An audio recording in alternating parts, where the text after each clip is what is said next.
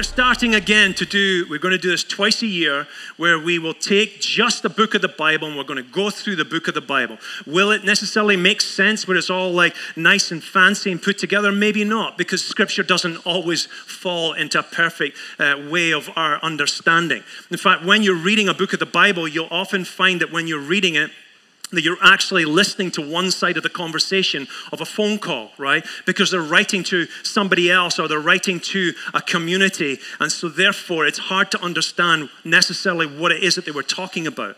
Now, James was actually the half-brother of Jesus, who didn't believe that he was the Messiah until he saw him die and then resurrect again. And he said, this is truly God. Now, eventually, he did end up leading the church in Jerusalem. But he wrote this letter to the people who were the early Christian church that had dispersed throughout the Roman Empire. And as he took over this church, he found a lot of persecution was happening to him as well. To the point where they hated him so much that they dragged him up to the top of the temple. They threw him off the top. He landed on the ground, didn't die. So they took stones and they stoned him to try and stone him to death. Still didn't die. So then he took a club and someone clubbed him to death. That's persecution. But just before he went through that, he decided to write this letter to the Christian diaspora that was spread throughout the empire. And he wanted to speak to them because they had left to go find the riches. And James is writing to them, and he's getting up in all of their business, right? Getting up in all their business, getting up in all their business. Well, how do you say it? How are they getting up in their business? Whatever way you say it. Because their life wasn't matching their faith in Christ. The way that they were living wasn't being matched with what they said they believed about. And he tells them how to live and walk in the light of Christ. Which is why today we're starting this series of the book of James called Living in the Light. And there are 4 topics that he actually talks about. And he talks about wealth, words, the world, and wisdom. Now, I'm Peter, so I always try and start with all the same letters, right? So we can all easily remember it.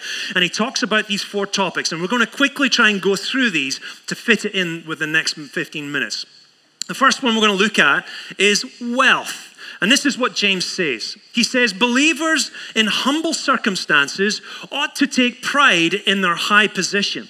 But the rich should take pride in their humiliation, since they will pass away like a wild flower. Such a lovely verse, isn't it? For the sun rises with scorching heat and withers the plant. Its blossom falls and its beauty is destroyed in the same way. The rich will fade away even while they go about their business. It sounds like James is saying that it's better to be poor, that actually being rich is a bad idea, that the rich are just fools and the poor are the esteemed one. Is that really true? Is that what he's saying? Is that the issue that he's addressing, that having wealth is a bad idea? Well, here's a question for you. Do you think that you are poor? Or do you actually think that you're rich? Or do you think you're the one person who's trapped right in the middle, neither poor and I'm neither rich? Well, let me give you some measurements based on the statistics of what it is to be rich or poor in the world. And it says that top 50% of the world's wealthiest have at least $3,500 of assets. So if you have at least $3,500 of assets, you can count your phone as one, because I know some of you buy these expensive iPhones, right? For $1,000 or $1,500. So there you go. You've got $2,000 to try and come up with to try and figure out if you're a part of the wealthiest in the world. So that basically tells us that we are actually a part of the wealthiest group in the world. Everybody here in this room. Even if you think that you're not very wealthy. The bottom 50% of the world live off of $2.50 a day, right? So when you have a perspective like that, you're like, maybe we really are wealthy. So is this then James speaking to us and saying, we're wealthy, we shouldn't be wealthy? No. What James is doing is he's addressing an issue of the rich Christians treating the poor very badly. How so? Well, wealth can insulate you from others. It can stop you from interacting with poor people. It's very easy to do, especially if you live in a nice neighborhood or a gated neighborhood, or you sit in your car and you go from your office to your home, and you never actually have to interact with anyone that's poor. Maybe you don't even drive through the poor part of town. It's very easy for our wealth to insulate us away from the poor and the needy. When Crystal and I were in India years ago, we were in a hotel and we were doing a conference out there. And as we were sitting in the hotel had a restaurant that actually had a window that was right up against the street. And when we got sat down at a table, and these poor children came up and started just tapping on the window and asking for food and touching their belly and their mouths. And Crystal and I our hearts sunk. And we both just went, I'm not hungry anymore. And we just got up and we walked away from a table because we just couldn't imagine trying to eat a feast in front of starving children tapping on the window. Our wealth, our ability to be able to eat this food was an insulation through a pane of glass away from the poverty that was in the world. And what James is doing is he's saying, this isn't good enough. Last week there was a murder here just not far from here, a few miles from here. And a young guy shot somebody in the street. And then the police were called and he ran away, but he was hiding around a corner. And then the news reporters came and he came out around the corner and he shot the news reporter and killed the news reporter. And then he went into a house and he shot a mother and a daughter. And this type of stuff is happening in our community. And I called up one of the police officers that I do know who's also a pastor, and I said, what can we do? And he said, give us your building. We want to do a community meeting to actually try and talk about this stuff. We need to help people to cope with these things. Can we use your building? And I said, heck yeah, you can. You see, we can insulate ourselves in this room with half of the air conditioning coming in away from the poor, or we can bring them in here. We can bring those who are traumatized in here. It doesn't have to be poor in money. It can simply be poor in heart. We must make our best effort. James is saying this. He's saying Christians should handle money and people like Christ would. That's simply all he's saying. It's not saying you can't be wealthy. He's just saying you need to use it how Christ would. The second topic he talks about is the topic of words. And this is going to be quite a bit of scripture. He says, my dear brothers and sisters, take note of this. Everyone should be quick to listen and slow to speak and slow to become angry, because human anger does not produce the righteousness that God desires. Therefore, get rid of all moral filth and the evil that is so prevalent, and humbly accept the word planted in you, which can save you. Do not merely listen to the word and so deceive yourselves. Do what it says. Anyone who listens to the word but does not do what it says is like someone who looks at his face in a mirror and after looking himself goes away and immediately forgets what he looks like. But whoever looks intently into the perfect law that gives freedom and continues in it, not forgetting what they have heard, but doing it, they will be blessed in what they do. James is addressing the issue of Christians' words and actions not matching the word of God that they're actually reading. He uses the example of, it's like looking at a mirror and then forgetting what it is that you look like. What's the point of a mirror if you're not actually paying attention to it? What's the point of the word of God if we don't actually pay attention to it and do something with it? You can hear James's rebuke coming through. A Christian's words should be controlled. Look at what's said online. Look at what's typed online.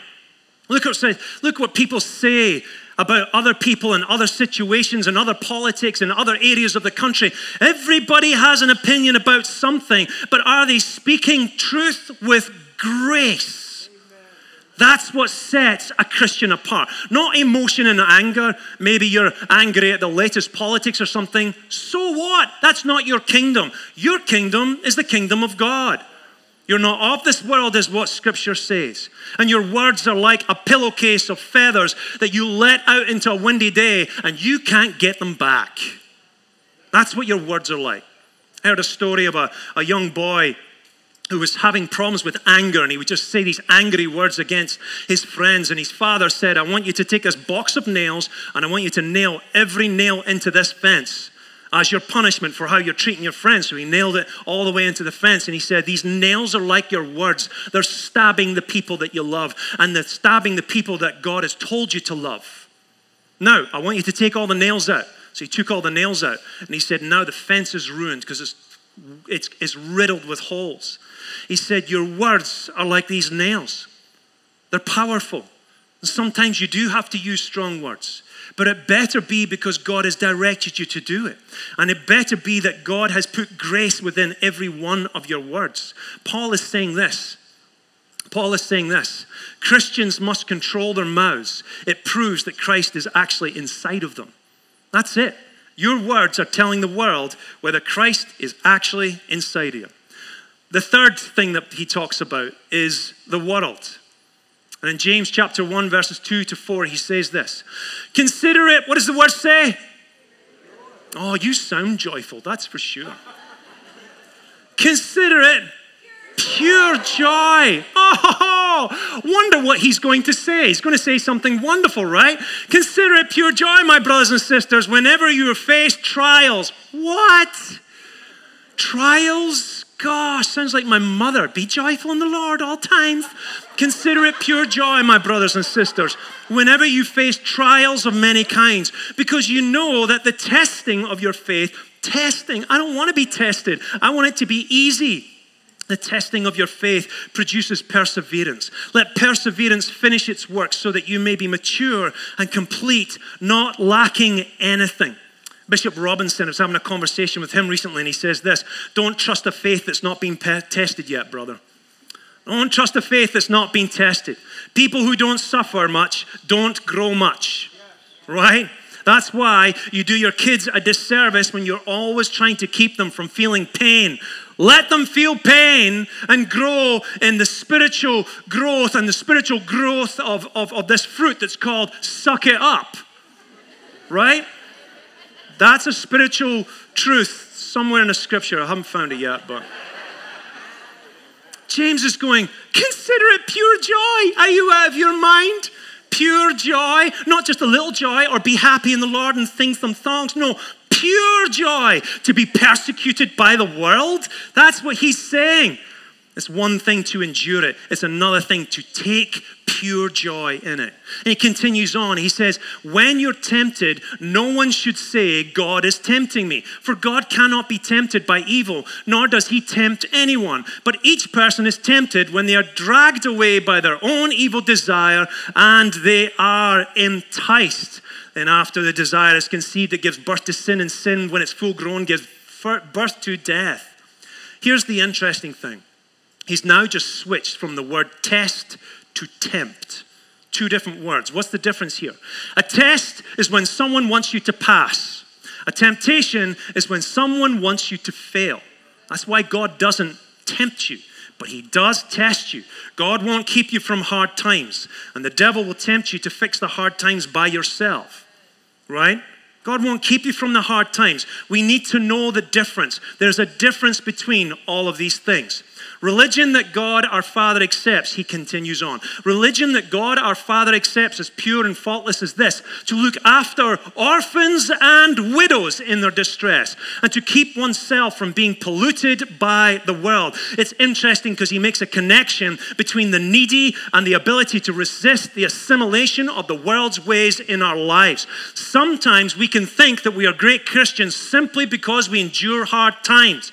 James is saying Christians endure hard times and do hard things, right? We suck it up when it comes to enduring hard times, but we also rise up and say, give me something hard to do, oh God.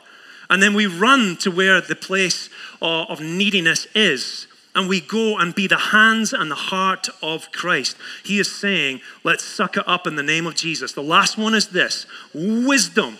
Wisdom. You probably all know this scripture. It says in 1:5-8, it says, if any of you lacks wisdom, you should ask God, who gives generously to all without finding fault, and it will be given to you. But when you ask, you must believe and not doubt, because the one who doubts is like a wave of the sea, blown and tossed by the wind. Now, if you go through difficult times and you're kind of blown by the sea and I'm being buffeted, surely God has sympathy upon that. And he's like, not in the situation where you need to be trusting me. Because he continues on with this. He says, that person should not expect to receive anything from the Lord. Such a person is double-minded and unstable in all that they do. Boy, that's a little kind of tense and strong words, James. Pastor Phil was telling me about a time when Pastor Mark and Pastor Phil went out on the ocean, which I think is a crazy idea. I know some of you love that. I'd rather stay on land, just my preference. And he went out in a boat, and they're out, 5 miles out or something, couldn't see land, middle of nowhere. And suddenly the storm came up out of nowhere, and they're like, maybe we should go in. And so they started heading towards shore, but the storm overtook them. And they said, I remember Pastor Phil going, I was pretty sure we were going to die. And I'm like, there's the reason why I don't go out in the ocean. And he said it's a great reminder to realize how insignificant and weak we are when it comes to the ocean. But when it comes to God, we are weak with God, but we're not insignificant to him. When we are asking God for wisdom, we are meant to trust him that he is still a good God and not doubt that he's going to look after us. James is saying this: Christians turn to God for wisdom and don't take it lightly. We're in the hands of a very fearsome God. I have a friend who's a businessman who loves to mentor people in business. And when someone asks for mentorship, he'll give his time away for free. And he said, but the moment they stop taking my advice and applying it when they're asking for it, he said, I send them an invoice. He said, because they're disrespecting my time. I wonder if there's moments in our lives where we're disrespecting God, where we say, God, help us out. Give me an answer. And then we just keep freaking out. We just keep doing things our own way. But we're not waiting for God's reply, trusting that he's going to bring us good things. It's okay to have a moment of doubt or a moment of worry or fear and just like, what am I going to do? But that moment better pass very quickly, because James is telling us if we want to become firm Christians in the faith, we're going to have to trust God in each circumstance that we find ourselves, regardless of what's going on in the world, regardless of what's going on in our lives, regardless of what it feels like in your situation. Amen. Father in heaven, as we trust you moment by moment and day by day, we're asking you to help our faith to become mature, because we're not just called to do what we're doing alone today. Is this what we're doing right now? This is not it.